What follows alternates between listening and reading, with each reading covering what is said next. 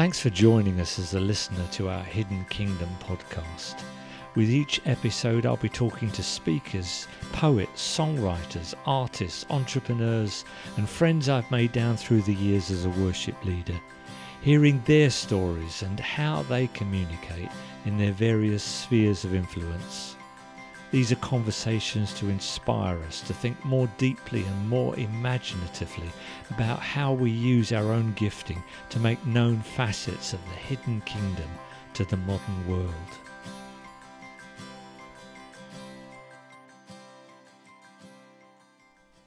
Words have always had a particular fascination for me. People who can craft, mould and shape them, such as poets and storytellers, command my respect and admiration. Malcolm Guite is one of these people. As a poet, priest and musician, he is currently chaplain of Girton College, Cambridge, as well as finding time to lecture extensively across the UK and North America. He's written a number of books of poetry and writes a weekly column for the Church Times here in the UK. It was a great delight to chat with him for this podcast. I'm sure you will enjoy it. We start with Malcolm reading one of his signature poems, The Singing Bowl. Singing Bowl. Begin the song exactly where you are. Remain within the world of which you're made. Call nothing common in the earth or air. Accept it all and let it be for good. Start with the very breath you breathe in now.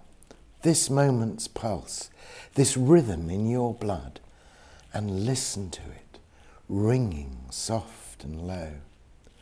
Stay with the music. Words will come in time. Slow down your breathing. Keep it deep and slow. Become an open singing bowl, whose chime is richness rising out of emptiness, and timelessness resounding into time. And when the heart is full of quietness, begin the song exactly where you are. My goodness, that is just wonderful. Actually, that's the first poem that I ever heard you speak Oh, really? out, Malcolm. And I remember that. It's always had an impact on me because, am I responding right when I hear poetry? It's like there's a few phrases that I pick out and then I use my imagination to kind of... Oh, absolutely. I think the poetry is... I think if you hear a poem or you read a poem and you think, wow, that's good, then take heart, because it means you're at least as good as a poet as that poem was for you. Because all the poem is a few it's like a starter kit. It's like one of those grow bags, there's the seeds in it. Yeah. In the end, it's the soil of your imagination that is going to give life and growth to that poem. And the phrase also, there's got to be good. There's got to be some seeds in the starter kit. I once interviewed the great poet Seamus Heaney. Oh my! But I was blown away. Yes, I'm sure. He was so kind, and he had no side to him. Anyway, he was saying, well, maybe nowadays people don't even memorise poems anymore. But he was saying, a poem isn't a poem when you're just looking at it on the page or just reading it for the first time. He said a poem is a poem when a phrase from the poem that you didn't even know you knew or remembered suddenly comes into your mind at some other situation in life. We're not thinking about poetry. But the phrase of the poem totally clarifies something for you. And then he concluded it, and this is his phrase. He said, I hope poetry offers phrases that feed the soul. And I think it does. And I think that's comforting, because sometimes it's only a phrase from a poem we remember, but that phrase may be all we needed. That poem there just opens it out, begin from exactly where you are. And where we are this afternoon, we're at King's Cross, busy thoroughfare. Well, very happy to be at King's Cross Church, which is a growing, vibrant church. King's Cross and church. Probably the three most significant words, we need to bring together. Absolutely. And yet it's, here it is, we're in the midst of the urban, in the world of which we're made. Poetry for a lot of Christians has been sort of sidelined. Yeah. Part of the problem of having lost poetry for a while, I think it's coming back, is that with poetry, we've lost a way of reading. Poetry, some people say poetry is language slowed down, but it's a bit more than slowed down.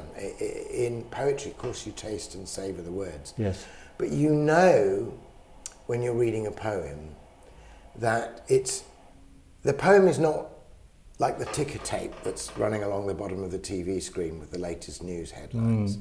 It's not a literal one level, it's not a detailed account of what you would have seen if you'd been stood there with a camcorder.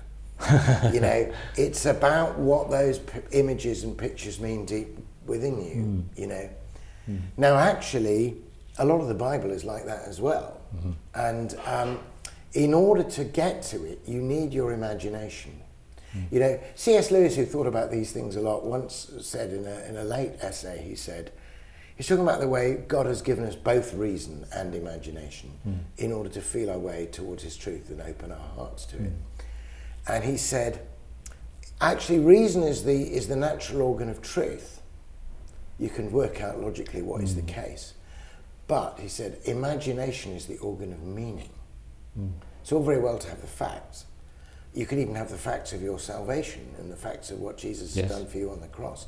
But until you make that story your story, until you imaginatively engage with it, it's going to be, okay, it was done for you, but has it been done in you? And the in you part is where you need your poetry and your imagination. I'd say. That's right, very good. I mean, one of the great things about the Christian church is it brings together people from very, very different backgrounds. And, you know, there's me, my charismatic sort of background that I come from.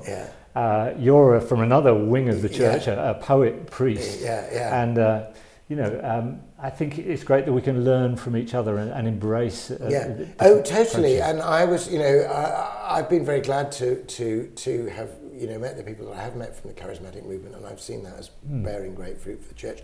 Not least because I think it's set free the imagination. I think sometimes people who've been very hidebound in a sort of quite legalistic kind of slightly abstracted way of seeing things have been able to. I mean, there's a talk about poets and poets giving you a word for the church.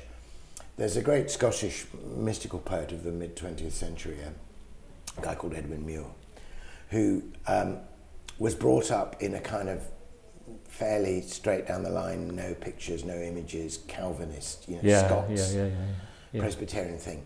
And he felt that wasn't touching either on his inner heart or, for that matter, on the real sorrows of the people and the struggles. And he left the church and he became a member of the Communist Party for a while and was trying to, you know, have a, you know, purely economic salvation. And then he realised that didn't work, you know, that man is not an economic animal, you know, we're something more than that. So he came back to the faith, but he was looking back on, if you like, on the experience of bad church, like why didn't it work for him? And he's got an amazing, he actually realised that abstract, wordy, unimaginative theology is a kind of refusal of God's incarnation, of the Word made flesh. And this is what he says in the poem. I mean, the poem starts by saying, how could our race betray and the incarnate one unmake, who chose this form and fashion for our sake? And then he talks, this is the verse about bad church, maybe you recognise it.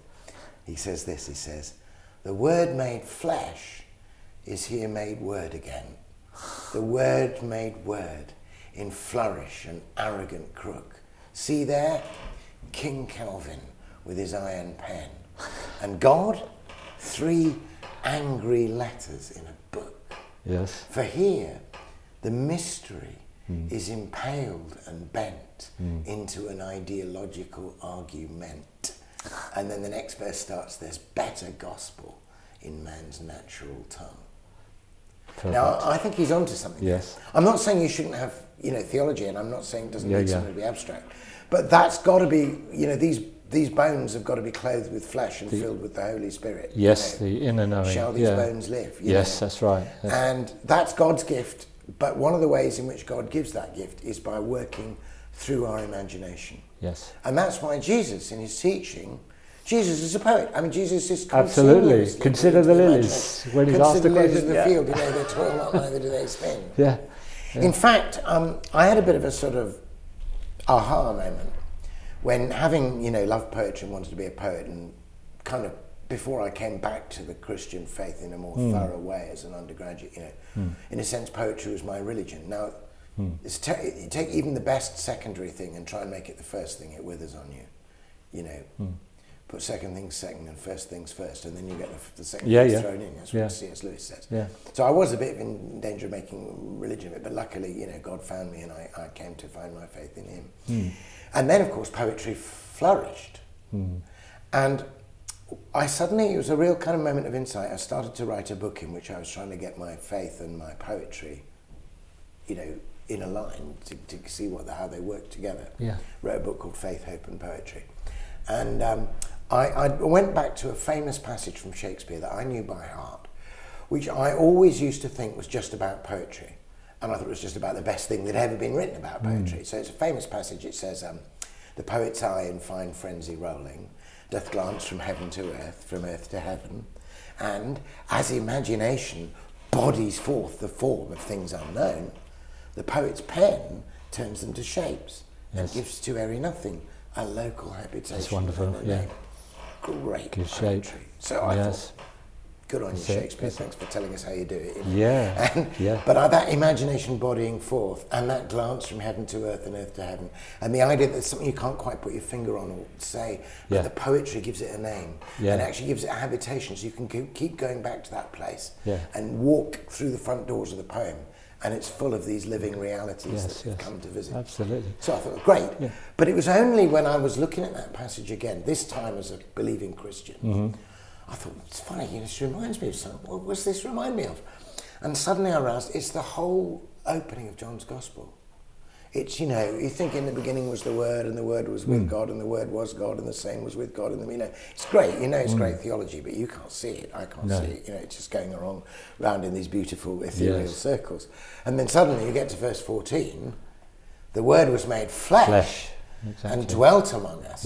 Yeah, and then we beheld his glory. Glory is, you know, full of grace. Yeah. And then when the disciples finally meet up with Jesus, they go like, "Oh, Master, where are you staying?" Shakespeare might have known it in the Latin, Magister ubi habitat. Where's your habitation, right? And I suddenly thought, you know, I think Shakespeare has just got gently riffing on John. Just going, look, the reason why we poets have this thing that we've got to somehow connect heaven and earth, the invisible and the visible, the apprehended and the comprehended, and that the way to do that is by bodying it forth, incarnating it, giving it a name and a habitation. I think Shakespeare's saying, you know why we do that? Because we're made in the image of a God. Exactly. God does that. That's what he does. Makes that's what underpins. And of course, if you actually look towards the end of that first chapter, you realise this earth-heaven thing is going on because Nathaniel, who's the cynic, you know, can anything good come out of Nazareth, something? He sees Jesus, Jesus looks at him, and he gets it. And he says, you're the Messiah. And Jesus says, did you say that because I saw you sitting on the fig tree? Then he says this, you will see greater things. You will see the heavens opened and the angels of God ascending and descending upon, and you know, Nathaniel's going, oh, I know this one, Jacob's ladder. But that's not what Jesus says. Jesus says, you'll see the heavens opened and the angels of God ascending and descending upon the Son of Man. It's a hidden I am saying. He's going, I am Jacob's ladder. Right. That's what Jacob was looking for. Right.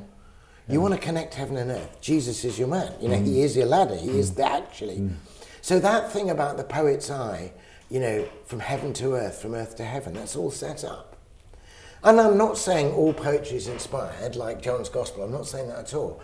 But I'm saying if John's Gospel is true, which I believe it is, then maybe poetry is even possible because God, the great poet, has made the poem of Jesus, has bodied it forth and said, everything I am and I mean is there for you. Yeah.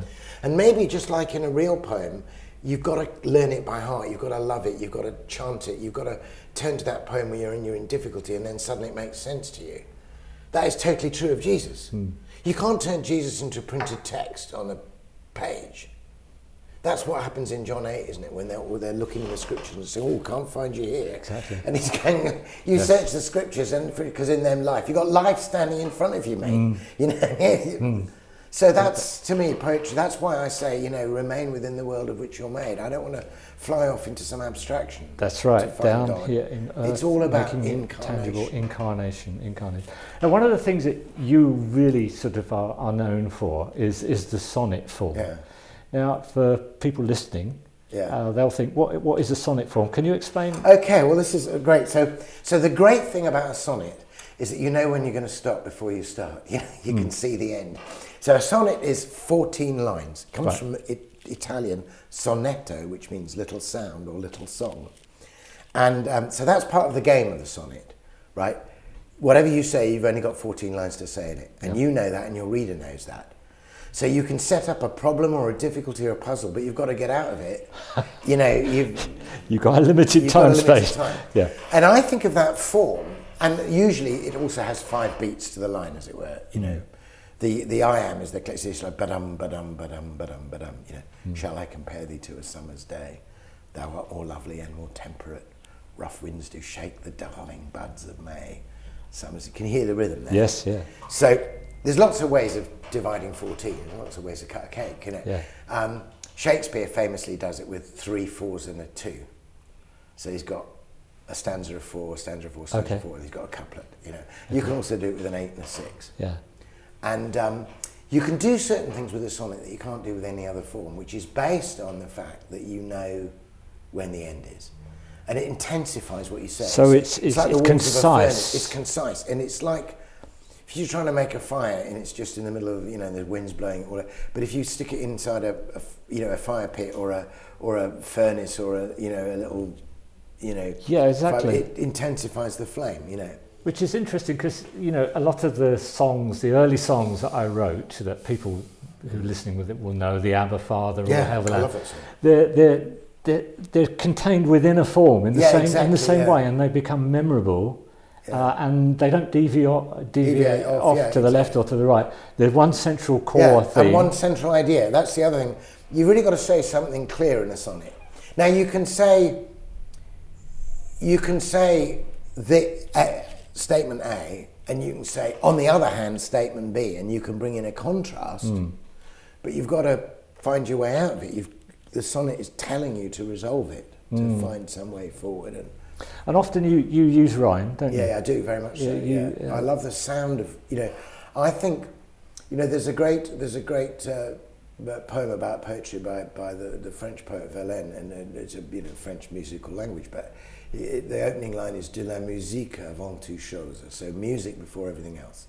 Uh-huh. And I believe that. I think it's got to sound right. And that's why in that poem, The Singing Bowl, I've got the line, stay with the music, words will come in time. That's a line that I love. So... and as a songwriter, for me, that's it, you see. I start with a feeling. Usually I start with a feeling. Yeah. And then comes a phrase. Yeah. And sometimes the simpler songs are the harder ones to write. Oh, totally, because you want to get everything's got to be right. And it mustn't be just a cliche, and it mustn't be trite. You don't want a poem where you read it and you go like, is that it? You want it to be clear in the sense that somebody gets something out of it on the first hearing, the same with the song. But you don't want it to be all. It's got to have some slow burn. Some layers to it. Yeah, I sometimes say, I'm trying to teach poetry classes. I say to them, look, you don't want to go out with a poem that gives you everything on the first date. You want a poem that you can live with for 20 years and it'll still sneak up behind you and give a little kiss of meaning that you never even thought of. And say, oh wow, I didn't even see that was there, Yeah. So it's got to have lots to offer. It's kind of interesting. I mean, we come from different perspectives, different backgrounds, and certainly educationally very different, because you are such a leading academic and speak all over the place all about C.S. Lewis and Tolkien, and we'll get into that in a minute. But I know that it's the connection with the heart that you're really interested in, and that's why I love your delivery when you do poems. Yeah. Because you get the words and the beauty of the words, but there's something it's resonates. The heart. I think there's when the great theologian who started an Anglican, he became a Roman Catholic, but he's one of the great Christian teachers of the 19th century, Henry Newman. It's just been made a saying, Cardinal Henry Newman. His motto, which is a great motto for a theologian, I only wish a few more academic theologians had this as a motto. He had a Latin motto, of course, but in Latin it's cor ad cor loquitur, and what that means is heart speaks unto heart. only a heart, the only language a heart can hear is the language of another heart. Yes. You know, Yes. in the end. And of course he was thinking, heart speaks unto heart was not only his thing about way to do theology, but for him it was about the heart of Jesus. The broken heart of God, broken for love of us, breaking open our hard heart and speaking to us, you know. And deep calls to deep, of course. Deep calls, deep. Yeah.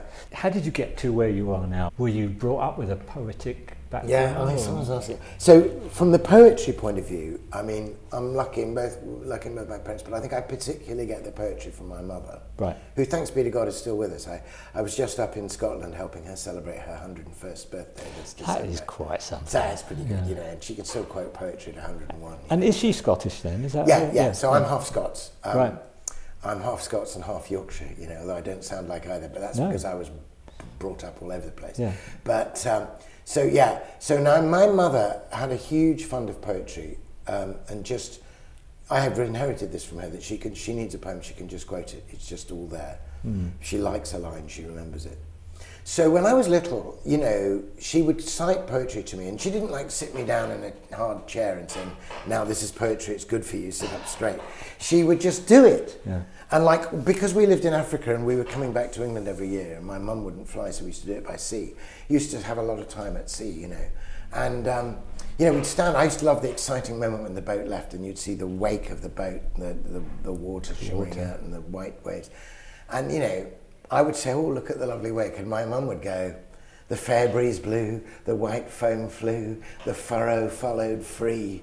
We were the first that ever burst into that silent sea. You know, and I could tell that was something special. Yeah. But it's also, a kid could understand that. It's a bit of the Rime of the Ancient Mariner. Yeah. Now, years later, here's me. In Faith, Hope and Poetry, there's a chapter on Coleridge, that's the most important thing. But in the end, I wrote like a 450-page book about that one poem and Coleridge, about the Rime of the Ancient Mariner. But that all comes from my getting something from it when my mum recited it to me when I was a little kid. And the funny thing was, I know when I was working on the book, I thought, well, you know, I hope my mum lives to know I've written this, because I dedicated it to her. Mm-hmm. But she was fine and hale and hearty. I finished the book 2017, it was published, you know. Sent the first copy to my mum, as you always do. And by the time I get up to see her a month later, she's read and annotated the whole thing, and she's saying, okay, on page 302, what exactly? Oh my goodness me, wonderful. Yeah, so I was brought up with poetry, and I was brought up with poetry as a thing that came naturally and that you celebrated. And it was only when I went to school and learned to read that I knew it was like it looked different, or it had lines, or... Yes. And I always loved it. I couldn't believe when I got a bit on in school later that English was a lesson. Like that was actual school time. Because for me, that's what I would have been doing anyway. That was fun. How can that be part of school? It's incredible, isn't it, that God sort of births within you who you are, really. Yeah. We've got this idea that you become a Christian and then your life starts. No. But actually, it's way back there. It's all way back there. But of course, what happens is all those things that he's given you, every good gift, you know, can be returned to him and replenished, or it can be abased, you know. There's a fabulous bit in a poem by Seamus Heaney about his experiences, and where he says he remembers himself going to confession about the things that had gone wrong in his life, and how the monk made him realise that the poetry was a gift that he had to use right. And he says, a monk's face that had spoken years ago from behind a grill spoke again about the need and chance to salvage everything, to re-envisage the zenith and glimpsed jewels of any gift mistakenly abase. What came to nothing could always be replenished. Read poems as prayers, he said. Poems as prayers, yeah. You know? And like that, reading that poem of Heaney really transformed things for me. Because there was a danger that I was being like my private literary self over here, and my theological self over here. And maybe partly trying to, you know, I mean, you kind of... There's always a hesitation when you bring something really rich and important consciously to God, because you're afraid he's going to not let you have it anymore. You know, you have to give it to him. You have to give it to him. But then he gives it back. But then it gives it back. Exactly. I mean, it's a bit like me with my music. You know, I don't separate when I'm rehearsing, practicing on my own, that from prayer and worship. It's all the same thing. So talking about that, giving it back to him, I just realized there's a poem in my new book which has this whole idea. It talks about music and recording. So this is I wrote this sequence of poems based on like just one poem, one sonnet of George Herbert's. It's called Prayer, and it's got like one sonnet, but it's got like these 26 fantastic images of what prayer is in it. So one of these phrases is gladness of the best, which is lovely. You know, prayer is gladness of the best. Love and there's it. but when I was figuring, like, obviously the word gladness is a key word, I was trying to sit down and write my sonnet, thinking like, how can I write about the word glad? And for me, I can't even hear the word glad without hearing the Beatles. It's like the Beatles, you know, she loves you, you know, with a love like that, you know, you should be glad. And there's something about the way they sing the word glad that is the gladdest sound I've ever heard. It's fantastic. So anyway, I wrote this poem, which happens to mention Abbey Road. And by a wonderful chance, I actually got to record this in Abbey Road. Oh, but anyway, that's a different story. Let me read you Gladness of the Best, because as a musician, you know, you'll like this one. So, if prayer itself is gladness of the best, then all the best in everything is prayer. Everything excellent from east to west. The best of sacred, best of secular. The Beatles sing, you know you should be glad. And that glad song is gladness of the best. You know you're loved. You know that can't be bad. Your once lost love is found. And you are blessed. From that exultant sound in Abbey Road to jubilation in the Albert Hall, from well-honed phrases to a well-wrought ode, whatsoever things are lovely, all brought to the source of every excellence, that God might give them back as sacraments. You know, but if you're an artist, you know, you're a musician or a poet or whatever, that is a discipline to give it back to God, to bring it to the source, and to recognise that he might say, not for now, but I'll give it to you later. Or to let him give it. Yeah, and many times I've seen that happen in people's lives, I want to, we're talking about different disciplines, and the collaboration seems to be something that you really love to do. I love it, You've got a very generous spirit, I know. And you work with an artist some few years ago. I worked with a guy called Bruce Herman, who's I've worked with several artists. I worked with an English artist called Adam Bolter and with an American artist called Bruce Herman. Because I think for musicians listening, they would benefit greatly from this idea of expanding out what they do. You get into this sort of recording for a CD or a church on Sunday morning, but working with other people's visuals. Yeah, and the thing about that is you've got to leave the ego at the door, you know. But you need to do that for art anyway, you know. Yeah. And there's a famous modern painter who said that when he starts a painting, the room is full. Like Gauguin is there, and Matisse is there, and Picasso is there, and Rembrandt is there, and they're all standing around his blank canvas, and he feels terrible, you know. And he needs to learn from them all. Yes. But he says gradually as he paints, and the painting becomes the painting it should, everybody starts to leave, you know. His grumbly dad leaves, you know, with everybody, and he's gradually, the artist is alone in the room to paint. And then this guy telling the story said, if you're really lucky, you leave. Yeah, right. And then it's just then the you art get it itself. out the way. You get your ego out of the way and you let it happen. Now, you might have to wait a long time to do that where you're working solo. Yes. But you better do that straight away when you're collaborating. Yeah. Yes. And it focuses you on the work itself. Who can put the best bit into what? Where is it? You know, you're no longer thinking that it's your expression. I personally think that the whole phrase, it's often used about poetry, it's often used at creative writing classes in school as self-expression. I think that's almost the exact opposite of what it is. Of course, your self is bound to come out in some ways, but if your self is the subject, that's going to be very dull very quickly. That's and right. really only, you know, only of interest to you. Yeah. You know, so the point about collaboration is that you leave that aside, but also, you know, you're set free from the terror of the blank piece of paper or the empty tape or the blank canvas. Because somebody's already brought something, they've already got an idea. Yeah. Like writing poems to respond to these paintings was fantastic because I could just sit and look at the painting. So just tell us about that, unpack that. There was, So what happened was, I mean, I'd met this guy and heard him speak, and I really admired one of his paintings. And some time ago, I saw this particular painting of his father, which was magnificent. I mean, it was just his father, sort of retired American guy sitting on a couch, not particularly glamorous, lots of lines on his face. But it was clearly a painting painted with great love, and there was extraordinary presence in it. And the closer you got, you could see all these different colours, and yet they resolved it. It was just a compelling painting. And I looked at this painting a lot, and it was at a conference, and so the painter was there, and I said to him, I really love this painting. And I said to him, I'd really like to write a poem about this painting, but I don't think I could do it from a photo. There's something about the actual oil and paint and canvas. And he says, funny you say it. So he said, well, look, sometime when you're in the States again, come to my studio and spend some time with it, What he didn't tell me is that part of the reason why he had that painting there was that his father had actually died in between his starting the painting and finishing it.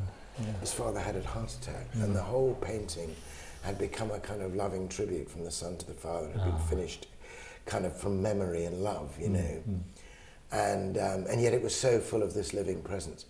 Anyway, when I eventually, a few years later, got around to this guy's studio, and he said, okay, you can come and see the painting. But I didn't realise what it was waiting for me down there was like 20 other paintings of family and friends and different people, all painted, some of them like icons. And what had happened was that because he lost his father when he painted this painting years ago, he's a really well-known professional artist who makes a lot of, he makes a very good living and paints great religious paintings and has done stuff for, churches in Orvieto and cathedrals in New York. And he does portraits as well, he gets paid to do portraits of the great and the good. But he suddenly thought, when have I ever painted, apart from my dad, when have I ever painted a portrait of somebody that I know and love intimately and, have had ups and downs with? And so he just started painting family and friends. And they were all really compelling portraits. So he sits me down and says, well, you can do the poem about my dad. But by the way, there's a few others. And then he sat down and began to tell me the prayer and the theology that had gone into these paintings. And it was all about face to face. It's about having seen his father face to face and realising that we're going to see our Father in heaven. Well, now we only know in part. We see through a glass darkly. But then we will see face to face. And how the face of God is also hidden in other people. And he was trying to put that through in just likenesses, but you can't. And he wanted a poet to get that and to write poetry that would describe the painting, but would also gently bring out this theology. Yes. So I was with him on that, and I thought, okay, I'm going to change my flight home and I'm going to spend some time doing this thing. Yes. And then, once he's got me good and hooked, in day 2, he says, actually, the other reason why I brought you here is that I need to paint you, because you're not going to get what I do until you're sitting at the other end of the canvas and you see me doing it. Because you need to write about the experience of the sitter as well as about the product. How interesting. The process. And so it became a whole project. And eventually we realised that just like in a movie you have music, which you kind of hear, but it sort of channels the way you see the image. Yeah. That maybe we could bring a Christian composer in here who also got this theology. And they could maybe do some settings. And so we ended up with a 3-way collaboration between myself, Bruce Herman, and this great composer, Jack Redford. And then it became interesting, it sort of became an app. And Redford is a well-known composer. He writes great Christian choral music, but he also he makes his living as an orchestrator and composer for Hollywood. So he orchestrated all of Skyfall and stuff like that. So he works pretty regularly with sort of big names, big names. And naturally the best place to record that, great movie music is Abbey Road. So he's in and out of Abbey Road, as an orchestrator, orchestrating Tom Newman's music or whatever. So he had already set some of my stuff to music, and I knew he worked with Abbey Road because he sometimes say, I'm at work, can you meet me at Abbey Road? Let me think about that, So I'd already read some of my poems from there. But when we did this project, he was so behind it, and his kind of sponsors and the people that were looking at his music and just wanting to keep it going were so behind it, that they funded recording sessions at Abbey Road in which I got to read the poems for that project with his music and everything. But they gave me a whole day, and we just needed the morning. So I had the afternoon, and I sang some songs. I was in Studio 2 in the Beatles studio. Okay. And I had just written, it wasn't published yet, but I had literally 2 weeks before written that poem I read you about that exultant sound in Abbey Road. Yeah. So I read this poem that. about the Beatles recording, You Should Be Glad, in the studio and into the microphone where they did it. And that was like, thank very you, special, Lord, very special. That's Yeah. good fun. So collaboration can bring you some nice surprises. Some nice surprises, yeah. Because we tend to think of collaboration, in my world as two songwriters working together. Yeah. But I think it can be much bigger than that, much broader. And in fact, sometimes I've got reservations, even the idea of two writers working together, because I think you don't always get the heart to come out. No, exactly. And the people that I know respond to, people like Bob Dylan and Van Morrison and so on. You get the essence of who they are. Yeah. It's not just about writing the commercial hit, but that's another story. I want to dig just a bit deeper about the actual writing process for you, because I know what it's like for me as a songwriter. Yeah. When you're writing a poem, does it come fully formed? Do you get an idea? Do you chisel away? Does a poem, or a sonnet, does it kind of evolve over time? Because sometimes I'm writing a song and I think, what's this really all about? Yeah, exactly. What happens? I think if you totally know before you start exactly what the poem's going to be all about and everything about it, then it's not a poem. It's just a memo. It's just a note to self. I always feel I've got a poem when it pushes back a little bit, or it goes someplace I didn't expect. Okay. So there's a kind of givenness and I get that. Yeah, it's like it's speaking back to it's you. not that I'm not being a craftsman. I mean, I want to think. Obviously, if you can't write a sonnet by accident, in the sense that it's got to have those 5 beats to the bar, and it's rhyming A B C D E F G G. Now you get to think like that after a while, and sometimes, once or twice, I've had a sonnet. The sonnet I wrote about the silence on Remembrance Sunday. It happened one time I was in the house and the radio was on, and it wasn't Remembrance Sunday, it was Remembrance Day, so it was just like 11 o'clock on the day. And they said it's 11 o'clock, and then suddenly the radio stopped. But it was on, but it was broadcasting silence. And I stood in the kitchen in silence. And it was on, there'd just been like a news programme on about the various wars that were going on and the shells that were falling, and I was thinking about those and standing in the silence. And I had a thought for a poem. I sat down, and that's the fastest I've ever, literally, almost in the 2 minutes that it would take of the 2 minutes silence, I sat down and wrote the poem. But that's rare. Usually what happens is I get a feel and a sound. There's a few words, I get a phrase. I might have a whole line that I know, or a line and a half, and I don't know where it's coming from or where it's going, but I know it's got something, And then, sometimes I remember being asked just that question you've asked, but not seriously in the studio. I was asked by like a 7 or 8 year old in a class of primary schools, how do you write a poem, Sergey? And I said, I get this little phrase and I write it down, I carry it around, and I said to the class, I said, look, if nobody's looking, I just bend down to the paper I've written on and I can see the words I've written, and I whisper, have you got any friends? And it's like, seriously, I find one word summons up another word. Yes. That the words themselves know. And in fact, I would say as a writer that one of the things that gives me confidence to write, in spite of, my limitations, is the conviction that all the words I use are older and wiser than I am. They've been around the block a few times, they've got stories there. And I see myself as almost the skill of it is more like a genial host, thinking about the order to put your guests around the dinner table, and you say, these two words haven't sat next to each other since they met at the end of a John Donne sonnet, 1608. I expect they've got a bit catching up to do. And you put them together and you see what they say and what they suggest. See, you used a lovely phrase. Actually, I think I called you once a wordsmith. Yeah. And then your articles that you write in the Church Times, I saw one where you described yourself not as a wordsmith, but as a word whisperer. A word whisperer. And I loved that. I thought, yes, that's what it is coercing out something. Yeah, and it is whispering. And I quite often start poems. I used to start poems in the bath, but now I tend to start them when I'm out walking. I walk the dogs quite a lot. an idea or a line will come to me. And the great thing is normally when I'm out walking, there's nobody else around, they can't think who's that idiot talking to himself, So I'll actually say them out loud. I think you have to taste them on the tongue. And that's partly where the stay with the music words will come into time, is I just get a sound. And sometimes you know the feel or the sound you want before you know quite the words, and you almost put in dummy words, I mean, famously dummy lines in songs, you put them in to hold that space holder, and then you come back and fix it later. But occasionally you don't, like, so famously in the Beatles, in Hey Jude, the movement you need is on your shoulder was, I think, McCartney's dummy line, just hold it in there. And Lennon went, no, that's brilliant, keep it. Which it is brilliant, but it took somebody else to recognise it. Took someone, and again, it comes back to that collaboration thing we're talking about. Other inputs, other views. You wrote a whole collection of poems about the seasons. Yeah. And I think there's something about rhythms, the rhythm of poetry, there is, totally, and there's something about the seasons, the rhythm of the seasons that comes, and it's part of the human experience that I think as a poet you tap into very well. Yeah, I think we need the seasons. I think the heart has its own seasons as well. And I mean, obviously we've got the actual, calendar seasons of the year, and those are important. But I really love the church year, the sacred seasons.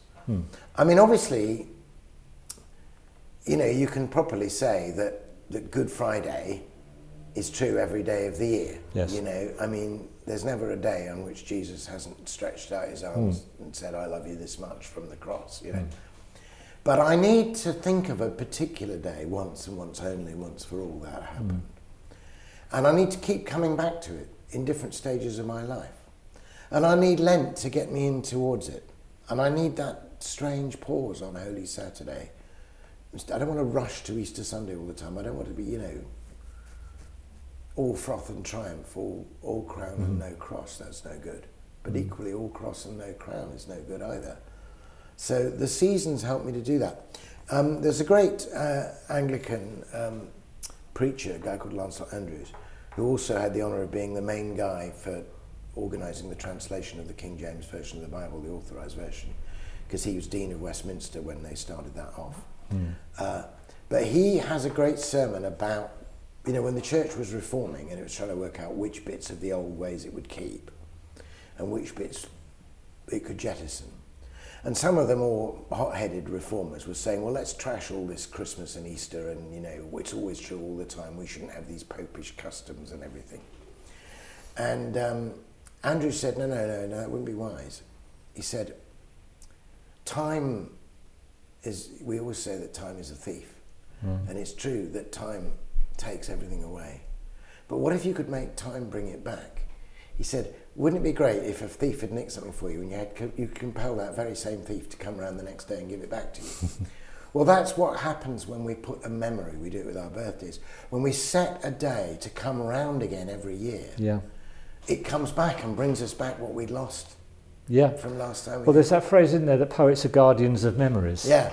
Well, in fact, the muse, the idea of the muse, there were, in classical times, there were 9 muses for different kinds of poetry. But the muses were called the daughters of memory. Okay. Yeah. How interesting. So, and I think poetry is part about remembering. Of course, it's easy to remember. Yeah, the Sounding the Seasons, maybe I should read you just the title poem of Sounding the Seasons, which sort of sets out what I was trying to do in the whole round of the seasons. So, and it's about how we can get time back on our side, but how also the whole purpose is to lift us into eternity. So, Sounding the Seasons. Tangled in time, we go by hints and guesses, turning the wheel of each returning year. But in the midst of failures and successes, we sometimes glimpse the love that casts out fear. Sometimes the heart remembers its own reasons and beats a sanctus as we sing our story, tracing the threads of grace, sounding the seasons that lead at last through time to timeless glory. From the first yearning for a Saviour's birth to the full joy of knowing sins forgiven, we start our journey here on God's good earth to catch an echo of the choirs of heaven. I send these out, returning what was lent, turning to praise each moment's monument. Wonderful, wonderful. Very, very good. Well, talking of time, our time is ticking away, and if you're listening to this on a train or something, I don't want you to be at a station sitting down listening and you're supposed to be at work. So we need to move on just a little bit, and I want just to focus on your After Prayer, your most recent collection of poems, which there's a story attached to this, isn't there? Why you wrote that particular collection? Yeah, so this collection called After Prayer, there's one poem by George Herbert. I love George Herbert, you know, he's another long-haired lute-playing Church of England priest, poet. But he wrote a poem called Prayer, which is a sonnet, but it's not even a sentence. It's just a fantastic cascade of rich images. And every one of them is a winner. Every one of them, if you spend a bit of time with it, teaches you what prayer is. And it's like a rich banquet he lays before you. In fact, that's the opening line. Prayer, the church's banquet, angel's age, God's breath in man returning to his birth, soul in paraphrase, heart in pilgrimage. Just goes on like that. And some of the most famous things, like there are people who know stuff from that poem even if they don't know the poem, like heaven in ordinary. That's one of the phrases. Or finishes with the words something understood.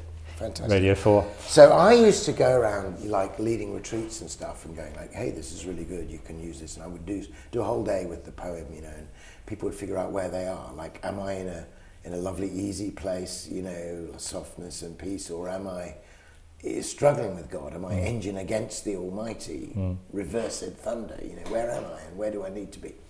And I used to say, you know, these are so good that like any one of them could be the start of a new poem.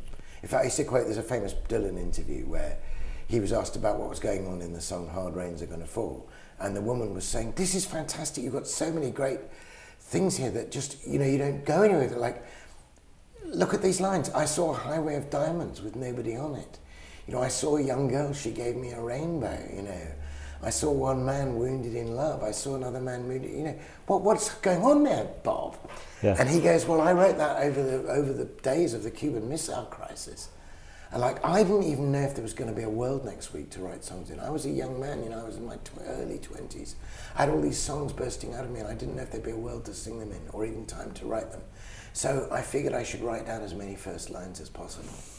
I mean, I did it. Yes. So I used to say on these retreats, like, you could take any one of these images and it would be like the beginning of a poem, or it would be the seed, or it could unfold into a poem. And then finally, one day, I finally get on a retreat myself, and I'm sitting there, what should I do on my retreat? And I thought, well, maybe I should take a leaf out of my own book here and do this thing. So May of last year, I started. And gradually, I went to one after another. There's 27 images there, or 26 plus something understood. And I wrote a sonnet for each one. And as I did that, as I slowed the poem down, I realised this isn't just a random collection. He hasn't just scattered these out across his poem anyhow. I realised this is a story. You know, this is about beginning with a sense of God's sheer abundance and enjoying it, and being maybe a bit over the top and, you know, a bit super enthusiastic, and then it's about hitting the hard times. It's about going down. It's about feeling the loss and alienation. It's about all that coming to a point in Christ's side-piercing spear. And then it's about retuning yourself. After that, it says, the 6 days world transposing in an hour, a kind of tune. Well, he was a musician. He was like George Herbert, the great, sat right there. You know, we talk about tunings and chords. You know, he was totally into his music and making music with us. So the way out of the real depth in that is he starts to think about music, and the transforming moment in this. I might read you that sonnet. Is the 6 days world transposing in an hour. And the thing about transposition, and as you'll know, is that, you know, you probably have this experience in churches sometimes, especially when they sing hymns from old-fashioned hymn books where it's been set for treble boys, you know, and they sing it, the organist plays it, and it's just too high. Yeah. It's just not in your register. You can't manage it. But if somebody kindly transposes it into another key... Yeah. Now, isn't that a brilliant image of prayer? if you say the 6 days world transpose, think about your working week and all the stuff and what's on the news, and you can't cope with it. It's not in your register. But you can't ignore it either. You don't want to see all that. You've got to come to God, and God's Spirit takes that, and you're able to pray through it. And prayer feels like it's been transposed into a key you can manage. Maybe it's been changed from minor to major as well. You know, maybe there's something going on. So you're doing the same thing. It's the same intervals. It's the same tempo. It's the same tune. But now it's something you can sing, not something that just leaves you feeling helpless. And so, yeah, maybe I should read you that poem. In fact, if there's time, I'll read you the one that follows it, because they're linked. The 6 days world and the tune. And the tune one is about how actually the tune is Christ himself. He strikes the true note in your soul, and you sort of tune up to him. You go for it, Malcolm. So here we are. The 6 days world, transposing in an hour. 24/7 in the 6 days world, in endless cycles of unnerving news. Relentlessly, our restless hurts are hurled through empty cyberspace. Is there no muse to make of all that pain and elegy, or in those waves of white noise to discern Christ's inner cantus firmus, that deep tone that might give rise at last to harmony? We may not seal it off or drown it out, nor close our hearts down in the hour of prayer, but listening through dissonance and doubt, wait in the space between until we hear a change of key, a secret chord disclosed, a kind of tune, and all the world transposed. So then, a kind of tune. A kind of tune. A music everywhere and nowhere. Love's long, lovely undersong, a trace in time, a grace note in the air, born to us from the place where we belong, on every passing breeze and in the breath of every creature, all things hear and fear, for faintly through our fall, we too may hear the strong song of the sun that undoes death, and one day we will hear it unimpaired. The joy of all the sorrowful, the song of all the saints who cry, how long? The hidden hope of all who have despaired. He sang it to his mother in the womb, and now it echoes from his empty tomb. Fantastic. Wonderful stuff, wonderful. Yeah. Malcolm, it's been a joy to interview today. It's been fun. I'm really glad we connected up. Yeah. If people want to know more about your work, you're prolific on the internet. Yeah, I've got a blog, and I put most of my poems up there. And also, there's a thing you can press, like, to hear me read it, because a lot of people say they find it really helpful to hear the poet read it.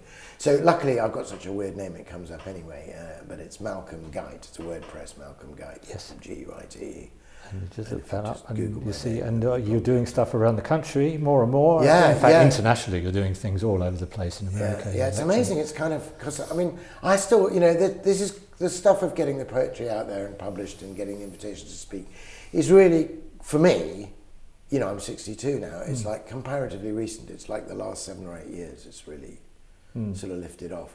So my default setting, I still think of myself as sitting in my little hut at the bottom of the garden writing these poems and sending them to my mum, So, like, I still kind of blows my mind when I, kind of meet up with someone and say, oh, you're the poet. I'm going, where is it? Yeah. So, yeah, and that's been a blessing, and it's just been nice to feel that it's connected with people. That's great. So, a pioneer in poetry for this generation, and we're very grateful to have the opportunity to listen to you. Any words for encouragement to help people? Perhaps there's some songwriters listening. Dig well, just a little. I do songwriting too. That's right. The thing about poetry is I feel the poem's got to have all its own music, whereas I tend to write songs with a guitar and get a bit of a melody and see if I'd say, I'd say the one thing that some people say to me puts them off or makes it difficult is the stop, whether it's poetry or a song. Yeah. And that's what they talk about, the blank piece of paper. They say, I'm frightened by the blank piece of paper. I don't know where to start. And I tend to say there's no such thing as a blank piece of paper. Anybody who's an artist, whether in poetry or song, it's like you've come into a room with all your heroes and you're listening to a long conversation. You wouldn't even want to write if you hadn't already listened and heard. And what you've got to do is stay quiet in the room for a little. Okay. Wait for a break in the conversation and respond. Almost the first things I've written have been responses to other poems. And now, I mean, I've written 27 sonnets in response to 14 lines.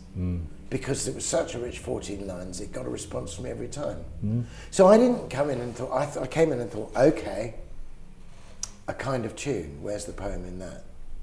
Transpose, where's the poem in that? Gladness of the best. Oh, it makes me think of the Beatles, you know. It's a response. And it's a response. And I think everything is, I mean, I think, let's cut to the theology, the heart of it here. Our whole life as Christians is a response. Yeah. This is love. Not that we first loved God, but that he loved us and gave his life for us. He's already, you know, like everything we do is a response to the loving grace of God. Yeah. And artistically, everything we do is a response to the beauty that's already gone before us. Beautiful. Yeah. And our worship is a response because he first gave it up. Malcolm, it's been a delight. It's been a pleasure. Yeah. Really enjoyed our chat. Well, thanks for you. having me. It's been very good. Well, I hope you enjoyed that. I certainly did. I mean, words just seem to pour out of Malcolm, and he has this remarkable ability to remember words of poems, song lyrics while you're talking to him. Two core things struck me. One was when he was talking about the sonnet form, how just by limiting himself in what he writes, say in this case 14 lines, instead of diluting it, it actually gives it more power and more punch. And I think that's something we can learn as songwriters in particular. By limiting ourselves in the subject matter, something powerful can emerge.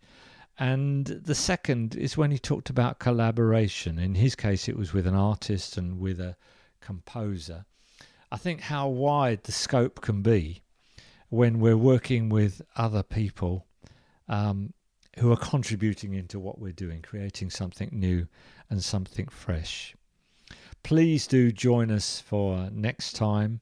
Feel free to leave a comment or to subscribe. And I think we'll finish with a song which is called Wounds.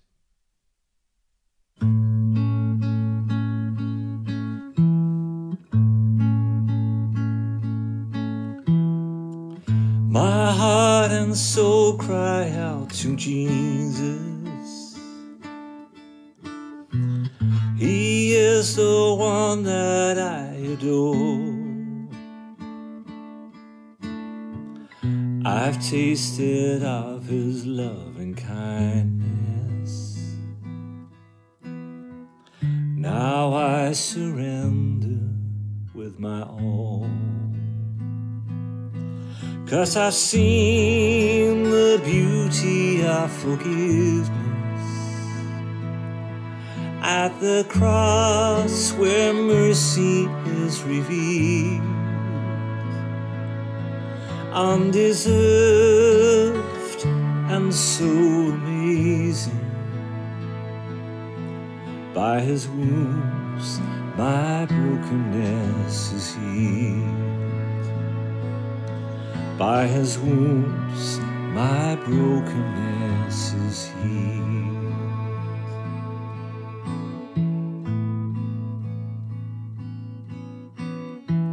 My heart and soul cry out to Jesus. He is the one that I adore. I've tasted of his love and kindness. Now I surrender with my all. 'Cause I've seen the beauty of forgiveness at the cross where mercy is revealed, undeserved and so amazing. By his wounds my brokenness is healed. By his wounds, my brokenness is healed. 'Cause I've seen the beauty of forgiveness at the cross where mercy is revealed. Undeserved and so amazing. By his wounds, my brokenness is healed. By his wounds, my brokenness is healed.